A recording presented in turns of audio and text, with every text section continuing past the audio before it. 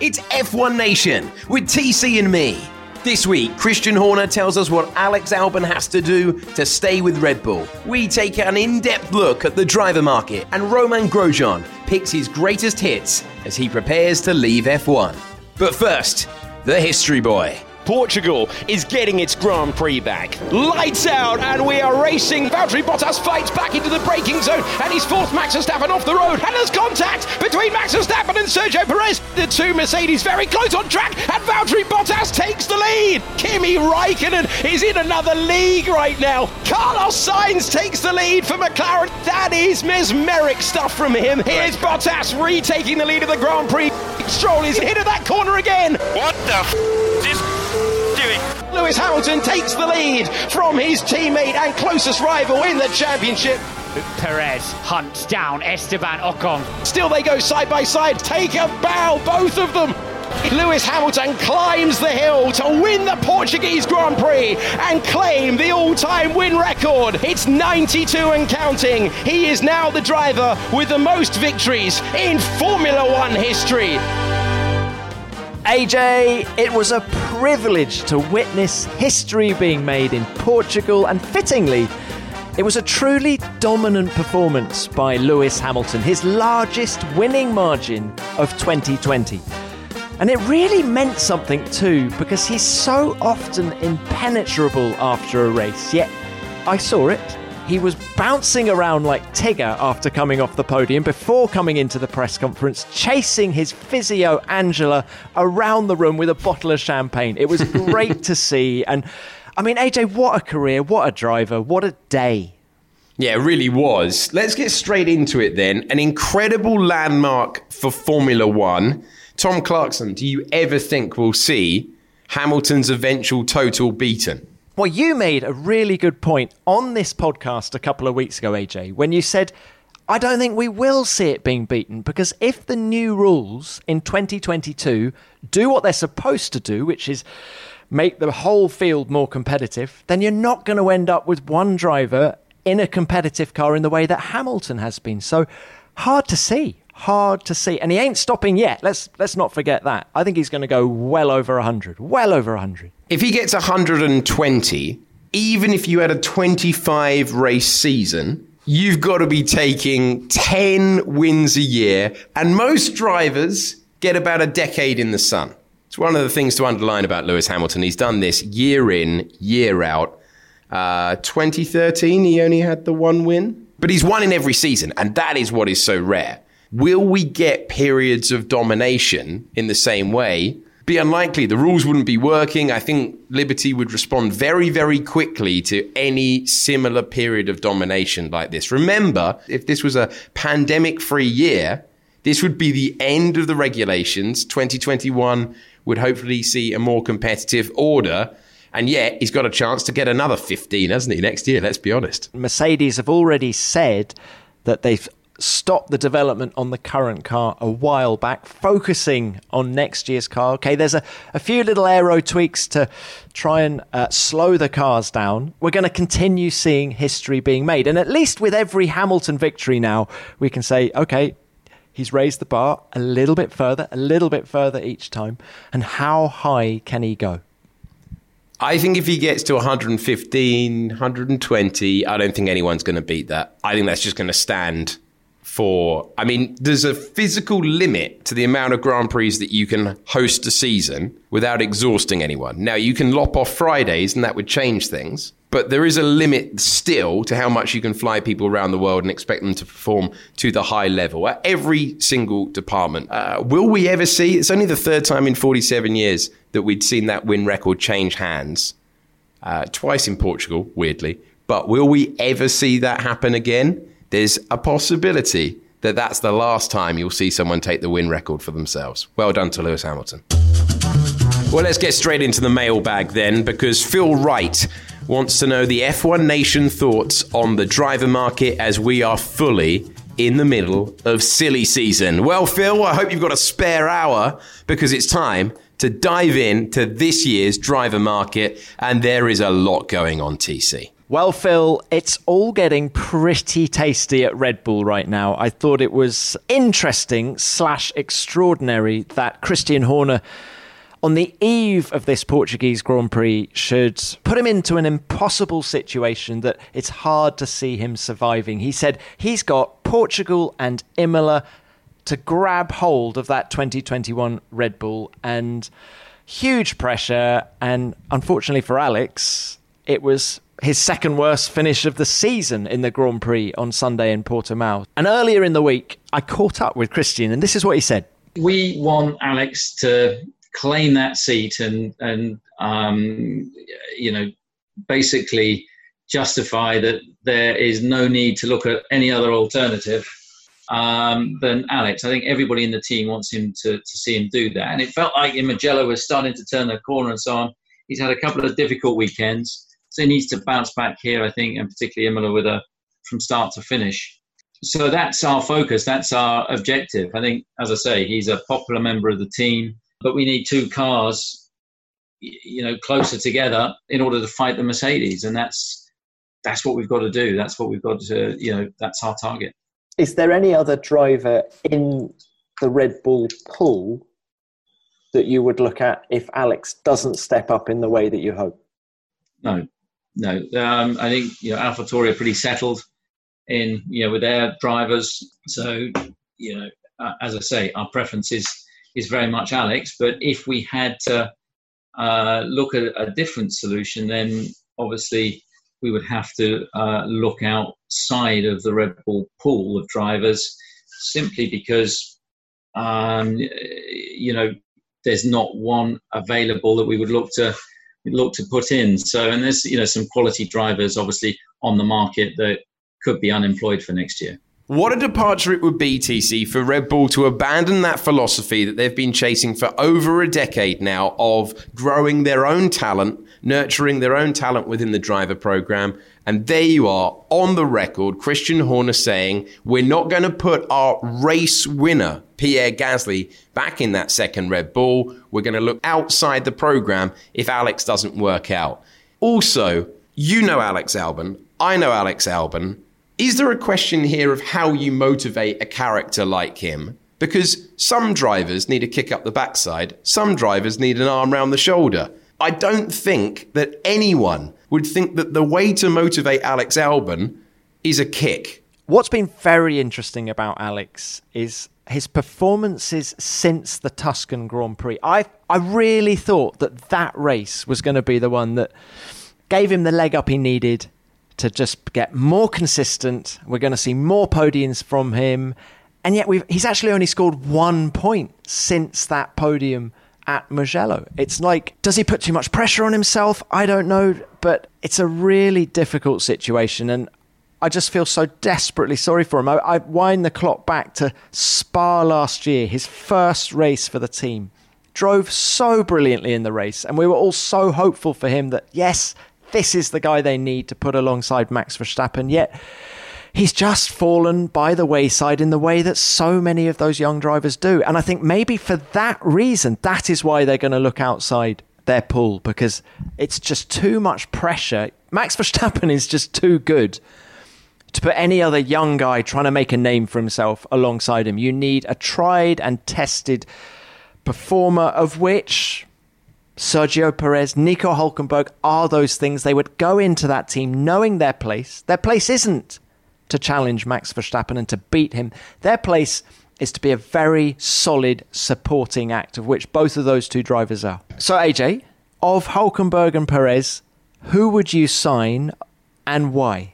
Between the two, I'd probably go for Sergio Perez. For so long, he has created quite a lot, 8 podiums to be exact, out of very little sometimes. And he's had to go on alternate strategies to do that. This is a guy who got McLaren, which is the definition of a good seat in Formula One, at the wrong time. I think he would deserve that chance again, and I think he would make great use of it. So nothing against Hülkenberg, who has always been searingly quick and would certainly help them on a Saturday. But I think if you are going to look outside the pool of drivers, if you've got a car where you need a really aggressive style, then Red Bull might be kicking themselves that they didn't come to this realization sooner. because there is one standout candidate for a driver who would harangue the car and be able to adapt to any style.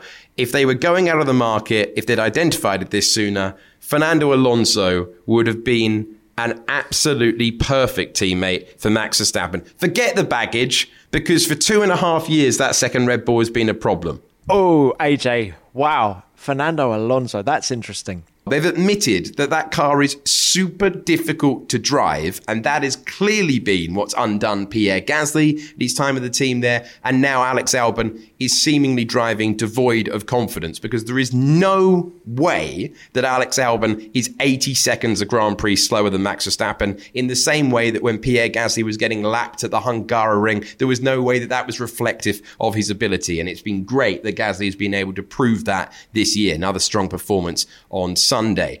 Alonso could adapt to any driving style required. He was perfect to put in that car. It is a shame that we will not see that.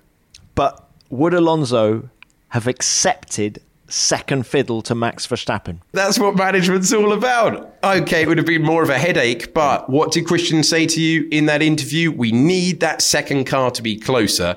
The easiest way to make sure that that second car was closer would have been Fernando Alonso.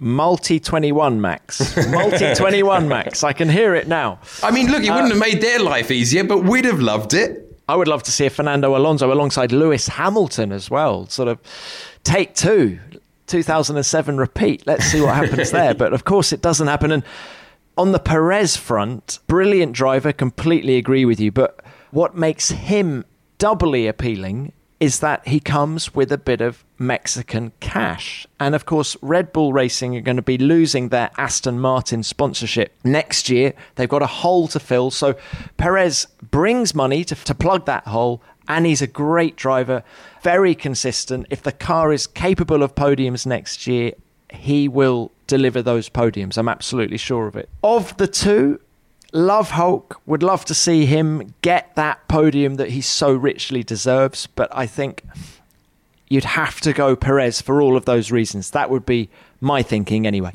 Perez or Hülkenberg ends up alongside Max Verstappen. What do you do with a guy like Alex Albon? Because I think, AJ, unless I'm wrong, we both believe he deserves a place in Formula One. Do you just put him back to AlphaTauri and maybe put him in position where Pierre Gasly is? Because, of course, another driver rumour this weekend in Portugal is that Gasly wants to go to Renault. So if Gasly were to go to Renault, then that frees up a nice place for Alex to go alongside that really promising young talent, Yuki Tsunoda, of course. Yuki Tsunoda klaxon. It's happened again. Who's testing at Imola next week after the race, isn't he? Yeah, that is very important for him. I think it'd be a crying shame if Alexander Albon's Formula One career ends at the end of this season. At the very least, you'd like to see him get a chance to respond to a year like this. I think if you put him in the AlphaTauri, I think he'd have a similar redemptive arc that Pierre Gasly's had this year.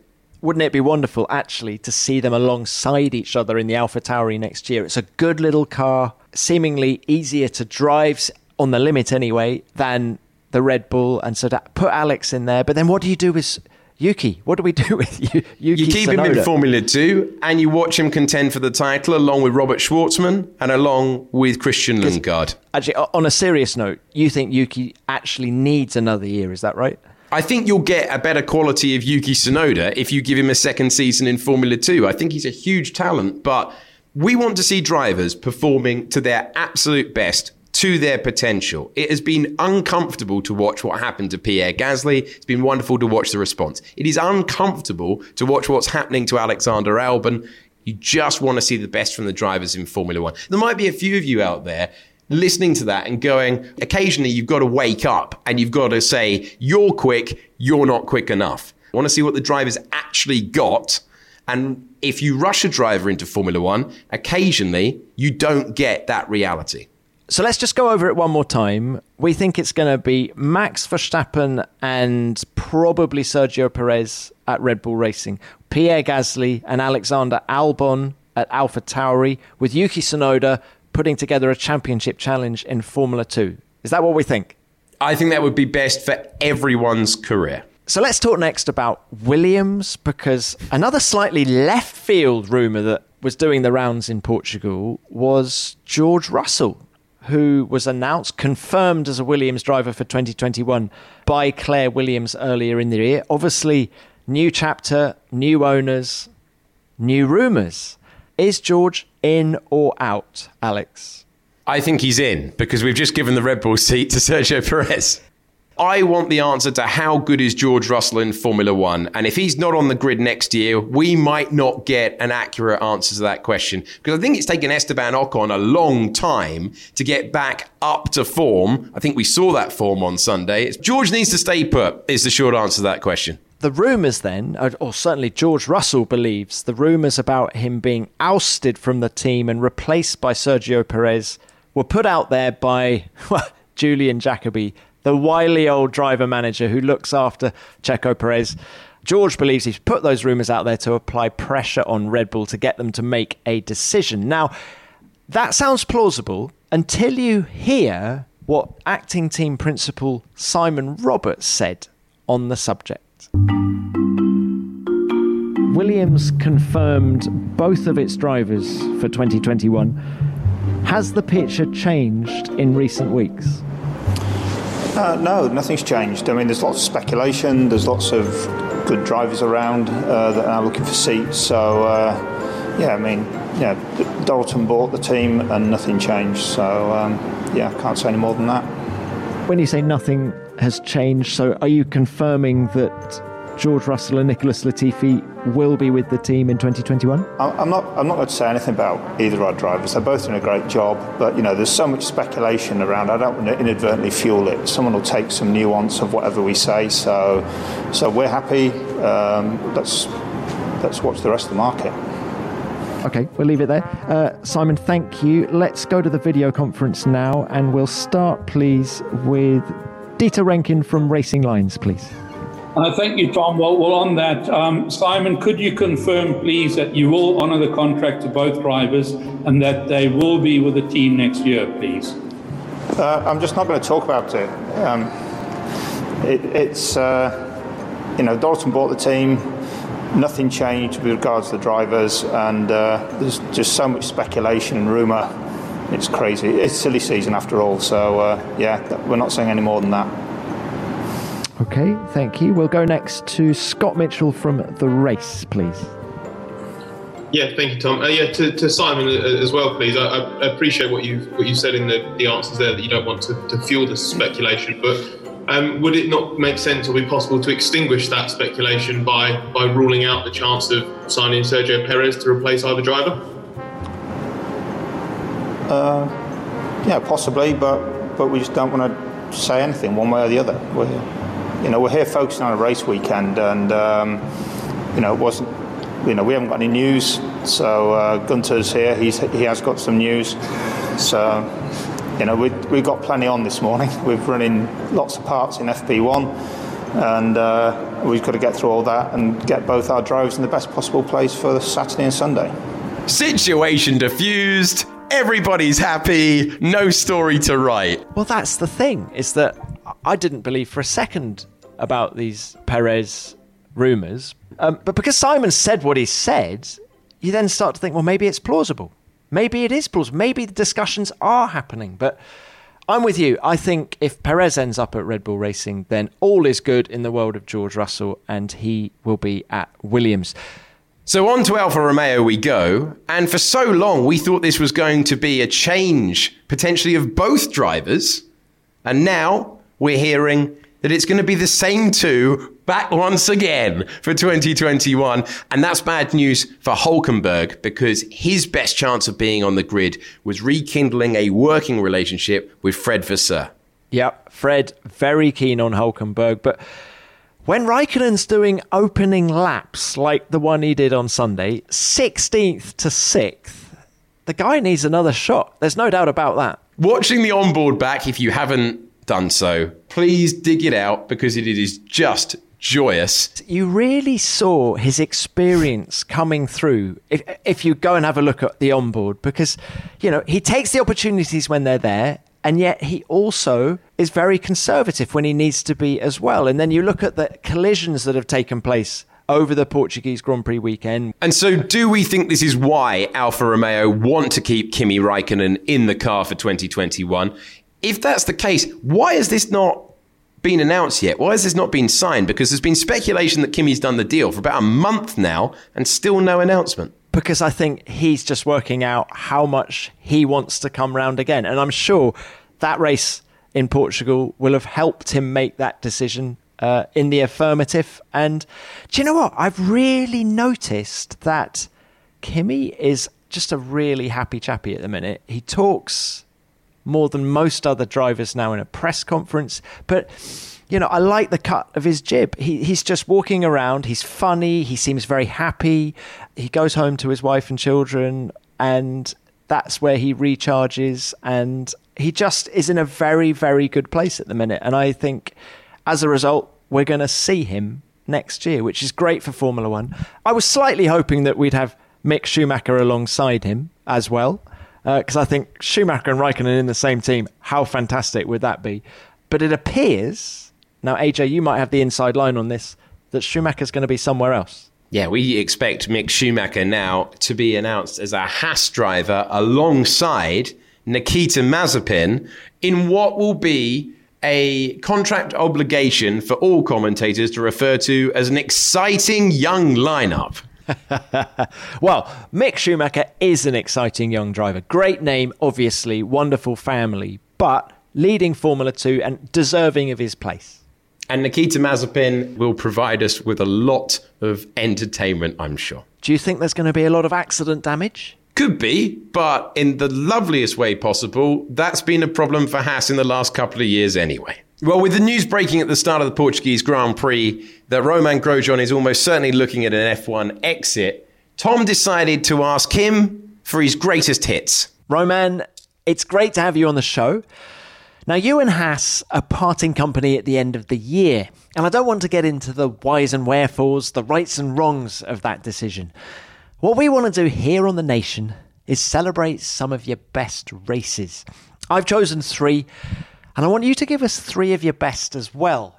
And you've got a fair few races to choose from, 175 in all. So what's your number 1? Whoa, okay.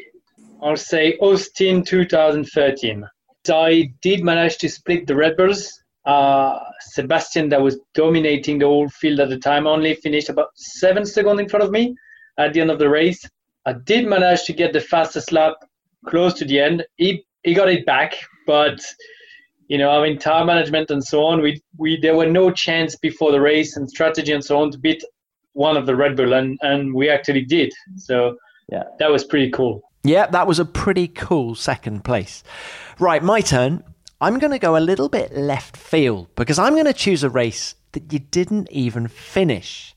But if you had, I think you might have won it. Yes. There's been a few occasions like this, but it never happened.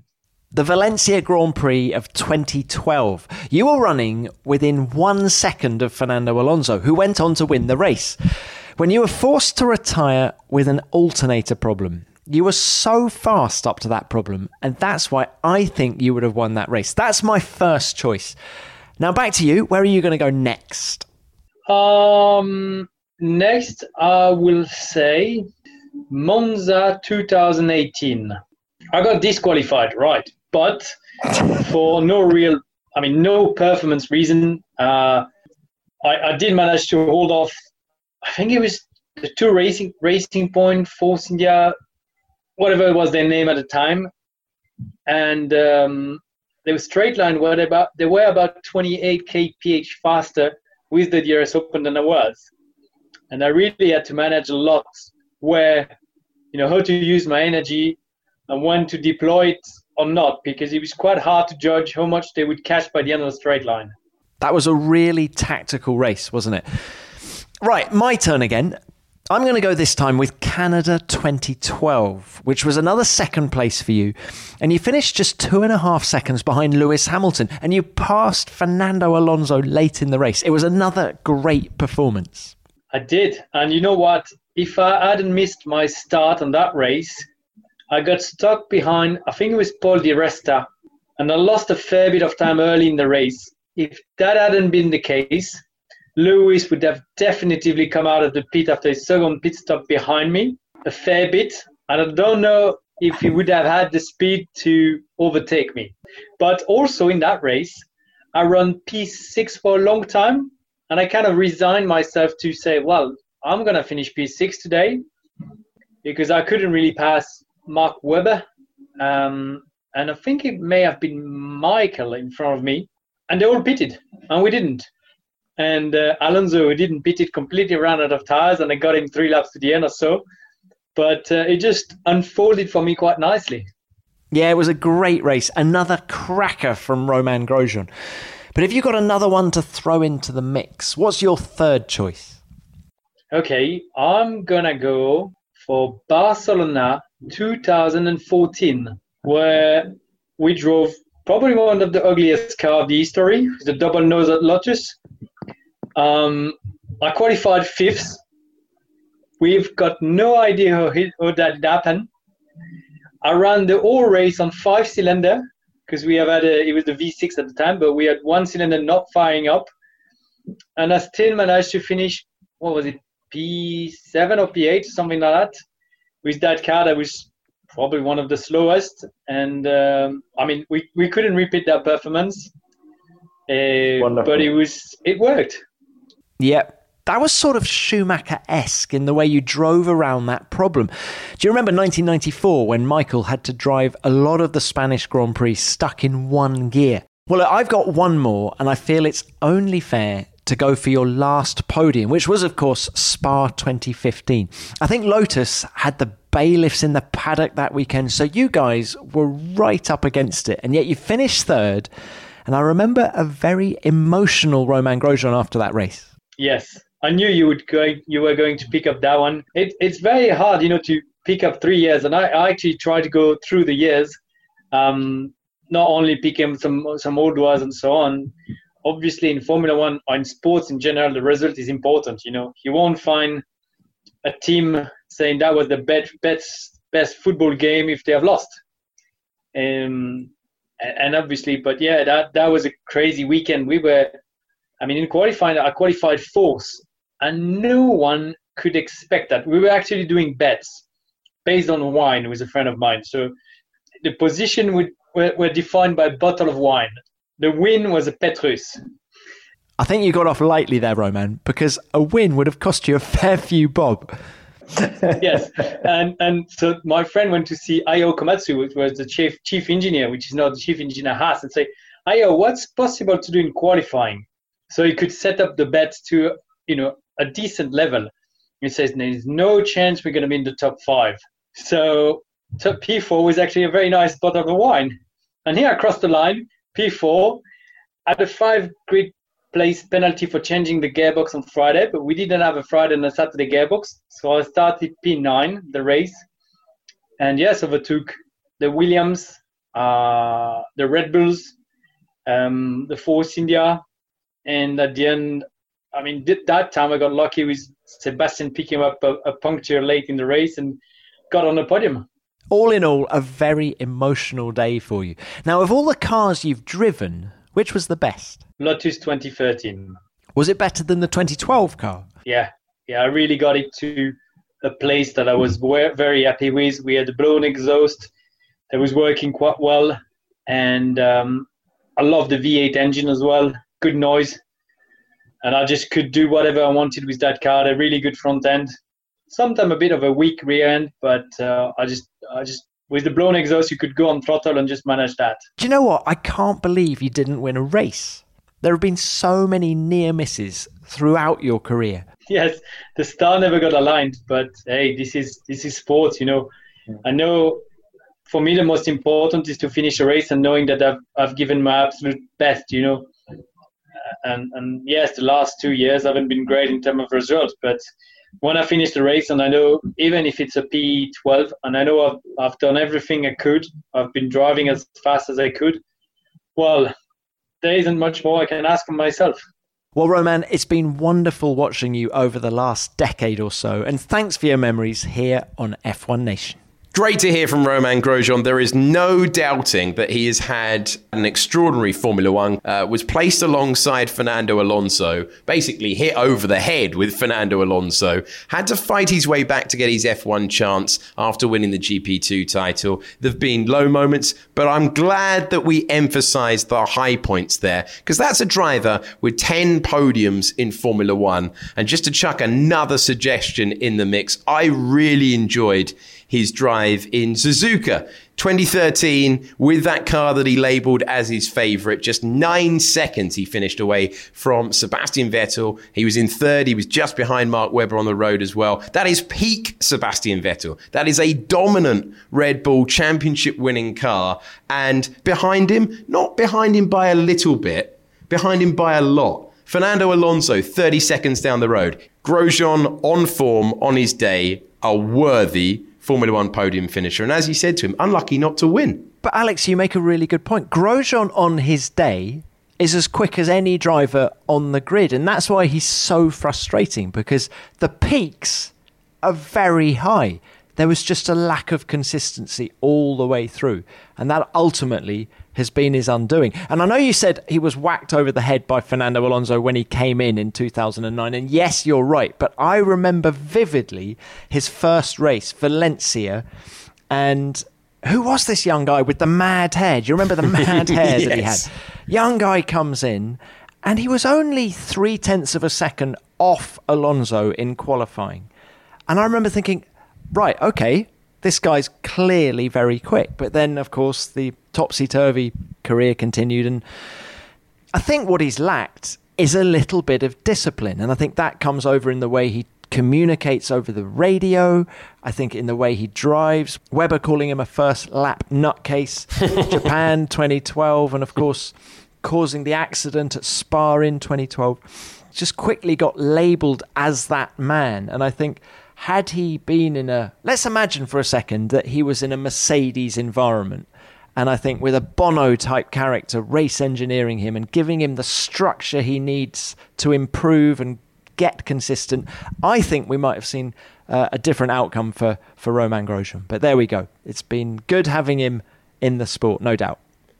And so TC, Formula One is about to return to Imola, which is going to be, well, it's going to evoke so much history.